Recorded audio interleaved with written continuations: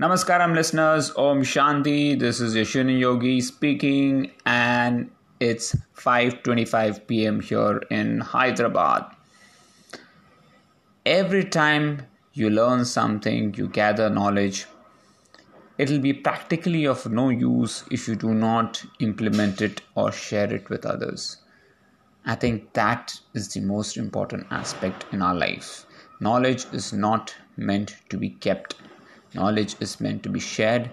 Knowledge is meant to be practiced. And this is one principle that I have always lived with. And this is one principle that has made me grow as a person, as a human, as a coach, as an athlete, in whatever aspects of my life. I've always made sure that my knowledge, I share it and I implement whatever I've learned. Well, today was also one such day. Now, I had been researching about Siddha Walk, and it's a very ancient technique that has been, invented by Agastya Muni, and the Western have incorporated various forms of it. They call it an infinity walk. They call it a figure 8 walk, and there are certain scientists who claim that they are the actual inventors of this and have their own methods of doing this infinity walk. So what is the Siddha walk, or what is this infinity walk that we are talking about?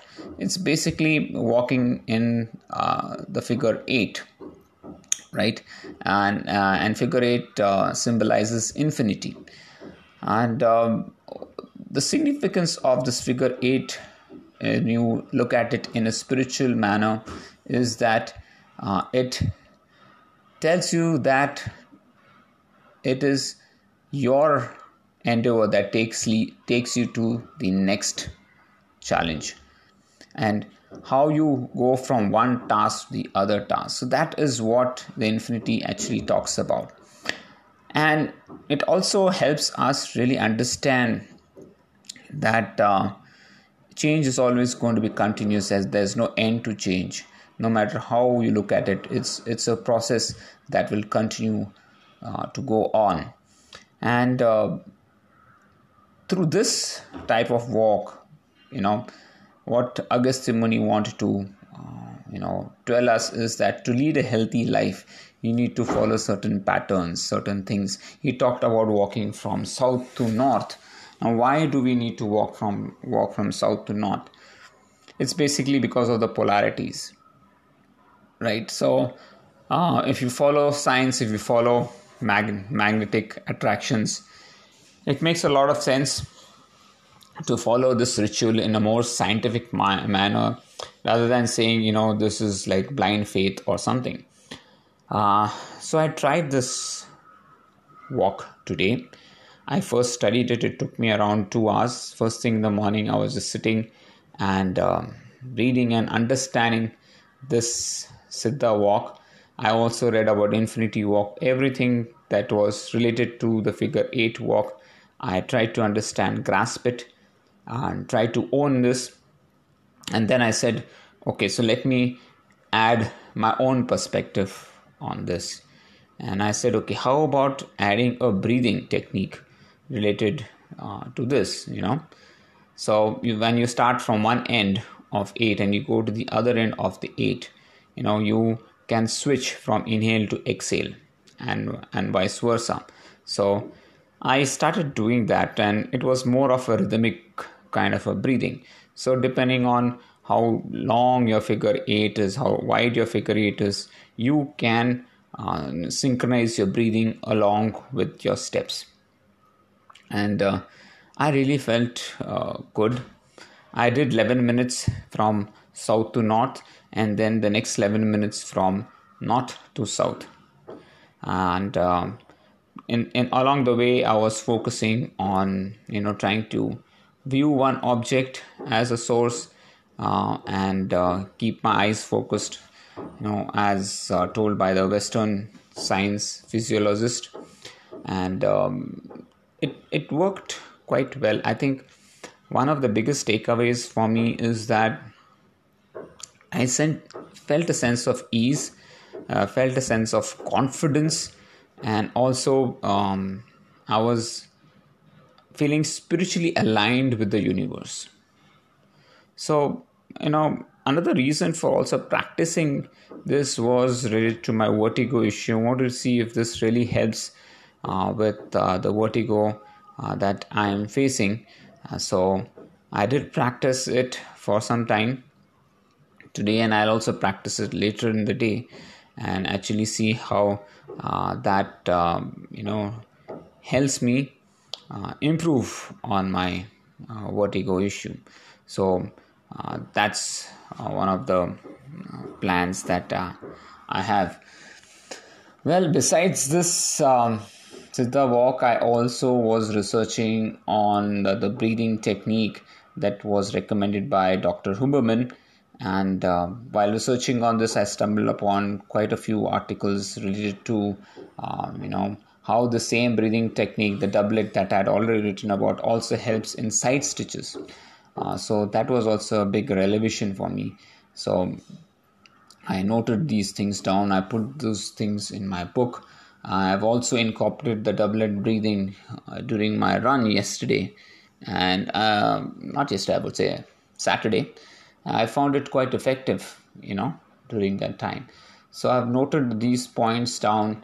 And then while I was, listening to one of the podcasts, I also got to know about the hydration, how to determine the hydration technique, and how do you know how much to drink in your marathon or in your long endurance races. And that's where I stumbled upon the Galpin equation. So I, did a small research on the Galpin, went to his site to learn a lot about the hydration techniques, and how much of sodium, potassium, magnesium,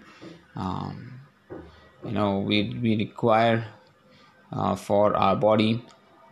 So I just made a rough calculation of all that, and I said, okay, I must try this during my run. And also learned about different endurance techniques, how to switch between fast twitch to slow twitch, and specifically when you get tired and fatigue sets in, to recruit new muscle groups. So very, very interesting topics that I learned today. Covered a lot of stuff, a lot of ground on this, and very happy to read so many articles on this. So overall, I would say a fantastic day for me. I also had to follow up on one of the sites which I had ordered something. It took me nearly half an hour to get through their number and tell them that I have not received their product yet. So that took some time. So my book progress has been good. Today I just wrote a couple of sections, not much, but the research was extensive today. So I'm very, very happy with the way I spent my time today. And I hope that this is useful for me in my workouts. I want to try all of this, whatever I learned today, in my workouts, and see whether it gives me those results that I'm expecting. Today was also the day where I had a 24-hour fast. So I broke my fast at around 2:30 p.m. Today. And after that, just did a short walk and had a power nap. Though I still have this tinnitus sound in my right ear, I am hopeful that tomorrow I should be able to run quite strong and be able to finish my workout.